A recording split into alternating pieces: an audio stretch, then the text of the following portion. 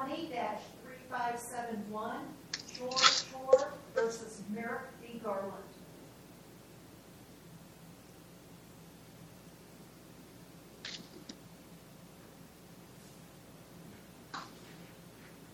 Good morning, Your Honors. May it please the court. My name is Michael Erbely, appearing on behalf of... Hang on a minute till I get folks pinned here, so I don't lose you in mid-argument. All right, very good, Mr. Erbely. Go ahead. Thank you, Your Honor.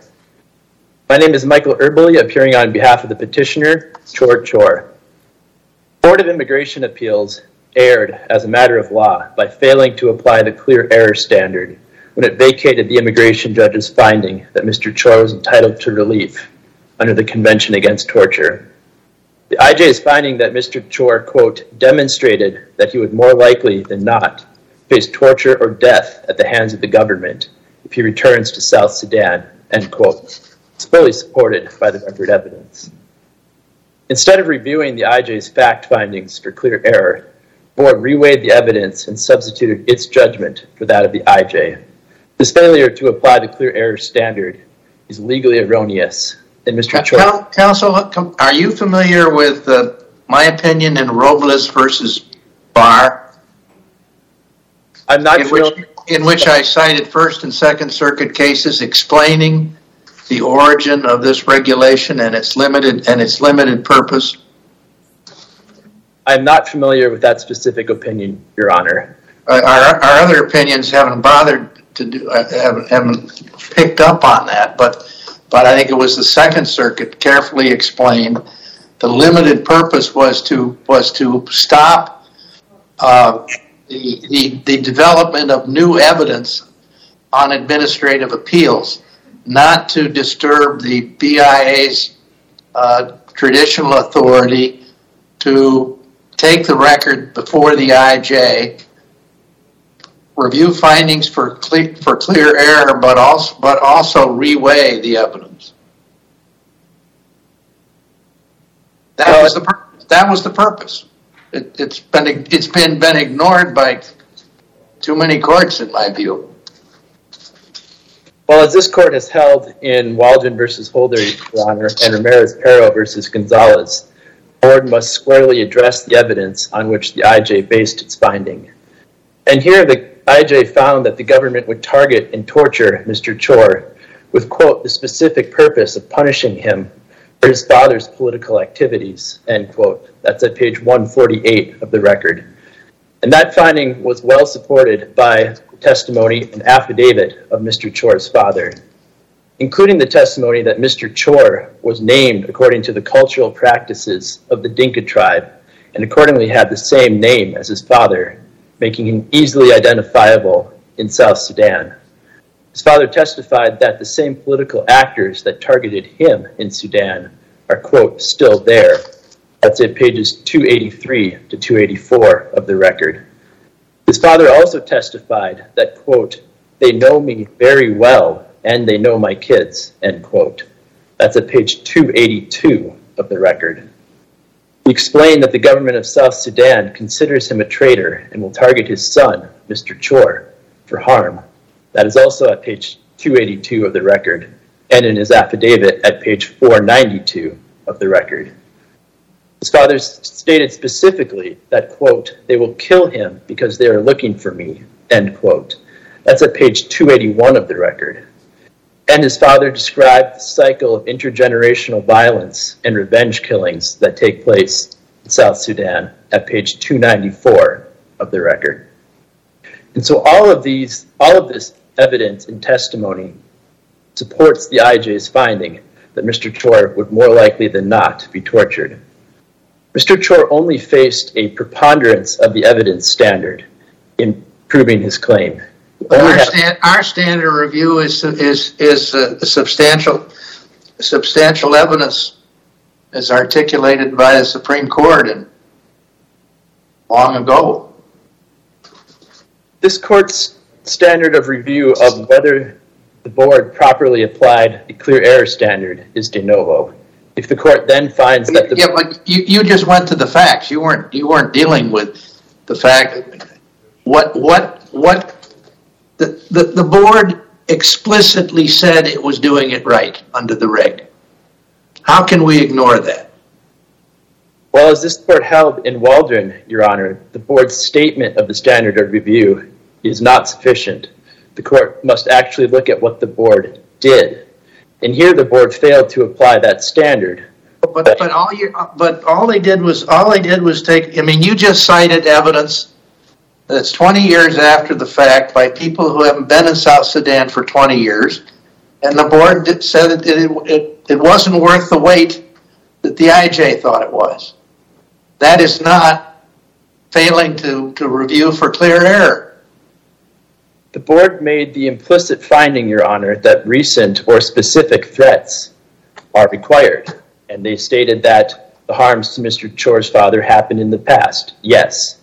However, the board did not... That's not a fact, finding a fact. That's a conclusion of law. The determination of whether... That's an interpretation of what's required to be shown. The overall determination of whether or not Mr. Chuor is likely to be tortured is a finding of fact, Your Honor. And the board's finding that... And what Supreme Court or even Eighth Circuit case supports that?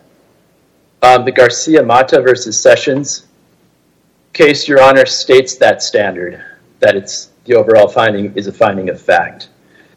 And here the board's implicit finding would render the governing regulation superfluous. 8 CFR section 1208.16C3 provides that all relevant evidence of torture must be considered. And it specifically lists 4 categories: past torture, the ability of the petitioner to relocate to avoid torture, mass violations of human rights in the country of removal, and any other country conditions evidence. And so the board's finding that there were no recent or specific threats, and therefore Mr. Chuor would not likely be tortured, renders these other categories of evidence superfluous. The IJ specifically made the finding that Mr. Chuor would not be able to internally relocate to avoid torture, which is one of the categories of evidence contemplated by the CFR. That finding is at page 151 of the record. And that finding is supported by the testimony of Mr. Chuor's father, that Mr. Chuor does not speak the local language in South Sudan, and that people do not speak English there. It's also based on the country conditions evidence at page 540 of the record that the government restricts the freedom of movement in South Sudan. This finding, which is specifically contemplated by the CFR, is not considered by the board. To get to Your Honor's earlier point about presenting the evidence versus the board's standard of review, the IJ on this record, a reasonable fact finder could certainly find, as the IJ did here, that Mr. Chuor had met his preponderance burden to prove the likelihood of torture. And instead of reviewing the underlying findings that I've just described for clear error, the board substituted its overall judgment for that of the IJ. And that is the board's legal error of law and failure to apply the clear error standard of review. The IJ also found that the country conditions evidence in South Sudan supports the risk of torture. And the country conditions evidence is, again, one of the 4 categories of evidence specifically contemplated by the CFR. The IJ found that, quote, the country conditions show the current conflict, which started in 2013, reflects tensions that date back to the Civil War in the 1990s, end quote. That's at page 148 of the record.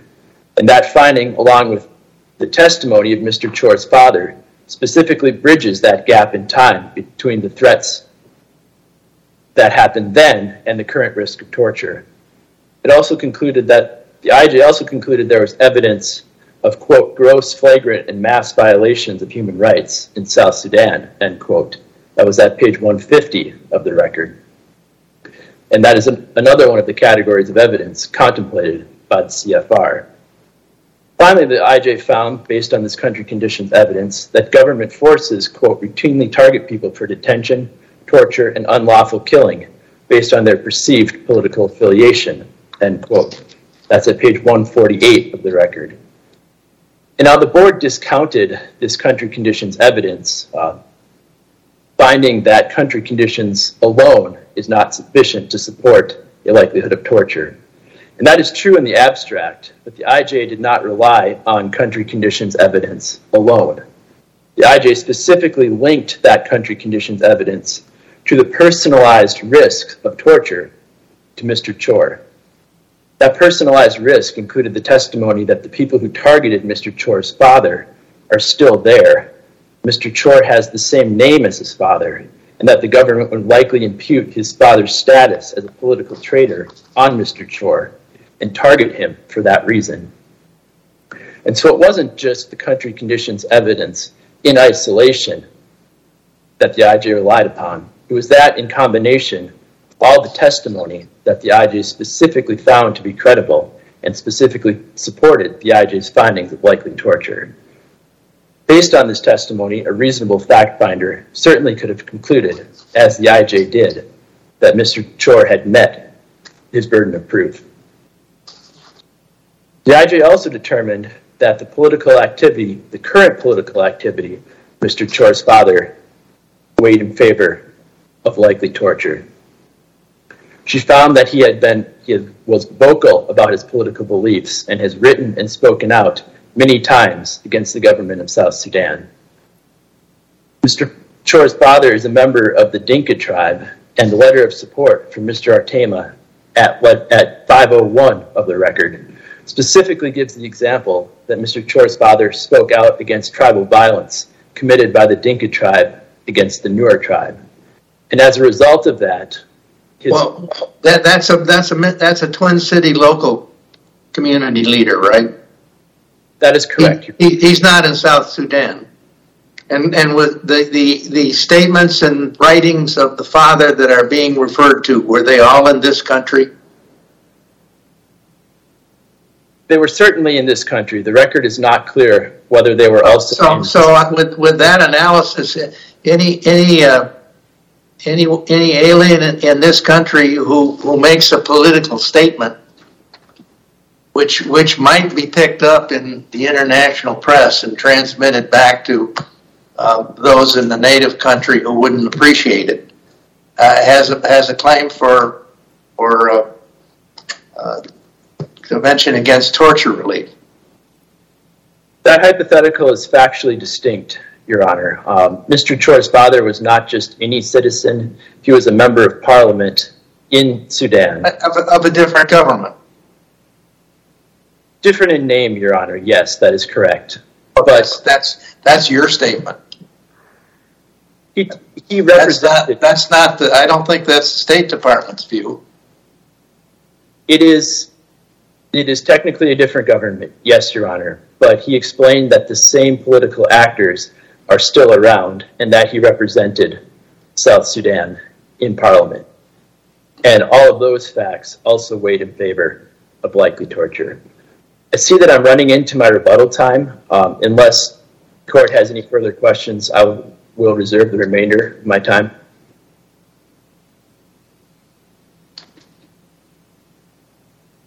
Mr. LaForte?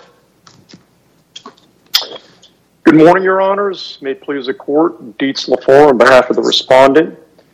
The board here correctly applied the clearly erroneous standard to overturn the IJ's torture finding because it cited and considered the exact three pieces of evidence that the IJ relied upon.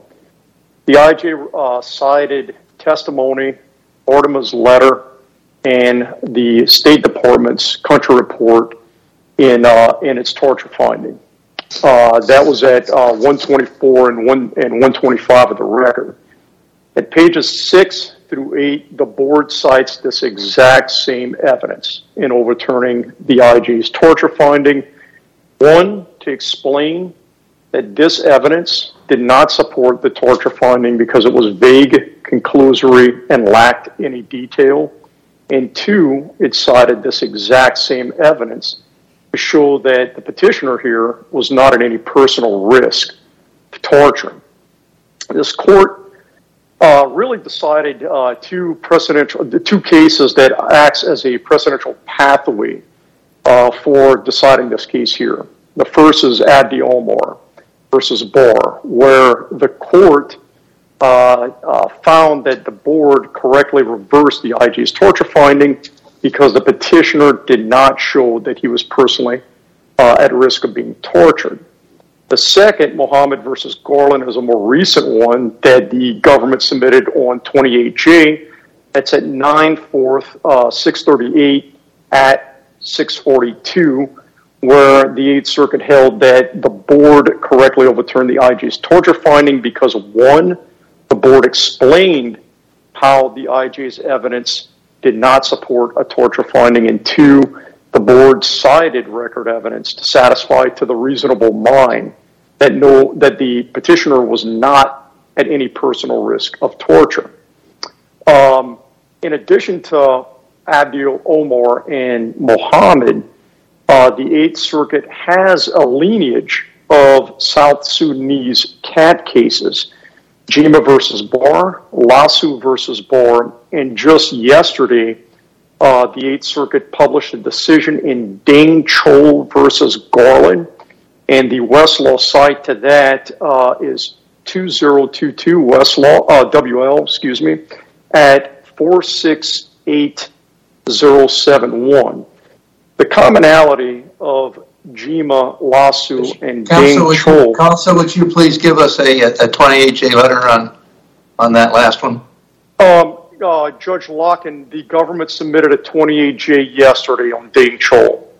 Okay, good. Thank you. Yes, sir. Yes, Your Honor. The commonality between Jima, Lasu, and Deng Chol as it relates to these South Sudanese cat cases is that the petitioner has to exhibit or has to submit evidence of a personal risk of torture. In this particular case, for example, let's look at Artema's letter, the community activist. At 501 of the record, Mr. Artema explained that there were some members in his community that spoke out, and the petitioner's father had spoken out and written and was seen as a traitor of the president and the Dinka tribe. The IJ cited to this letter saying, quote unquote, that he would likely be seen as a traitor. The board cited to this exact same piece of evidence and explained that Mr. Artema's letter was vague and provided no detail that any particular individual in the South Sudanese government or in the Dinka tribe knew Mr. Chuor's father, knew about his criticisms, that the criticisms were disseminated throughout South Sudan, or that he was viewed as a traitor by any particular individual.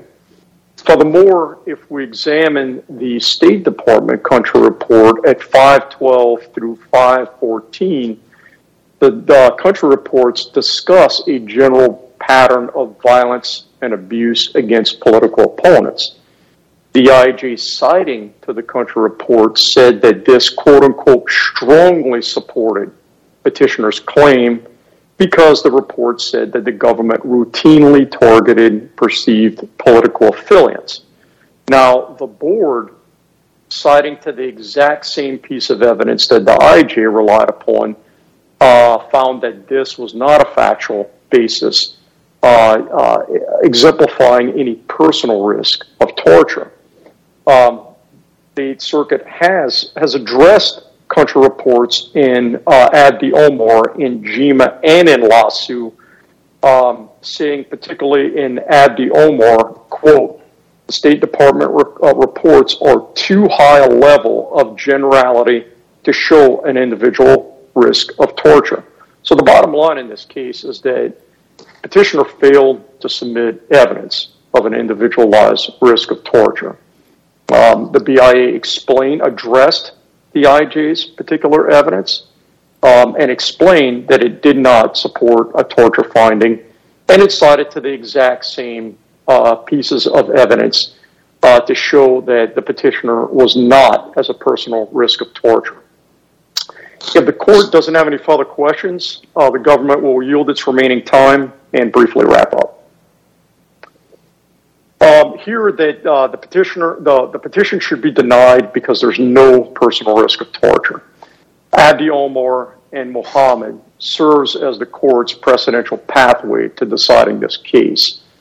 The board here explained how the IJ's evidence was vague, conclusory, and lacked detail to support an individualized risk of torture, and it cited to the same three pieces of evidence to show that there was no personalized risk of torture. Under Omar, particularly, that is sufficient justification that the IJ erred. Thank you. Thank you, counsel. For rebuttal, Mr. Everly.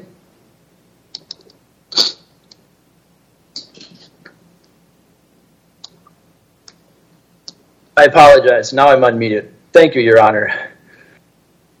Opposing counsel referred to the Artima letter and the country conditions reports, but he did not address testimony of Mr. Chuor's father, which provides the specific and particularized risk of torture to Mr. Chuor, namely that he would be targeted due to his father's political affiliation and past political actions.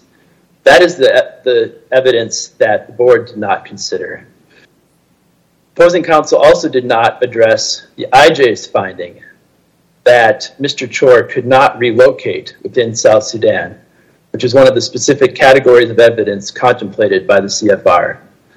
The board did not consider this finding of the IJ, and that's another category of evidence that the board failed to consider and thus failed to meet its clear error standard of review. I will briefly address the cases that opposing counsel raised. Abdi Omar is distinct on its facts. That case involved removal to Somalia, not South Sudan. And there, the alleged risk of torture was provided solely by the petitioner's ethnic affiliation and HIV status. There was no finding of political risk in that case, such as we have here. In Mohammed, that case also dealt with removal to Somalia and not South Sudan. And there was specifically no evidence that the petitioner could not relocate within Somalia to avoid torture. That is contrary to the IJ's specific finding here that Mr. Chuor could not relocate to avoid torture in South Sudan and is therefore inapposite. Opposing counsel also referenced the Deng Chol case that was just decided yesterday. That case did involve removal to South Sudan, but is distinct procedurally. There it affirmed the board's finding that there was no likelihood of torture. Only evidence presented regarding likelihood of torture was ethnic affiliation and not political risk, as is here. I see I'm out of time, Your Honors. Unless you have any further questions, I respectfully request that the petition be granted. Very good. Thank you, counsel. The case has been thoroughly briefed and argued, and we'll take it under advisement.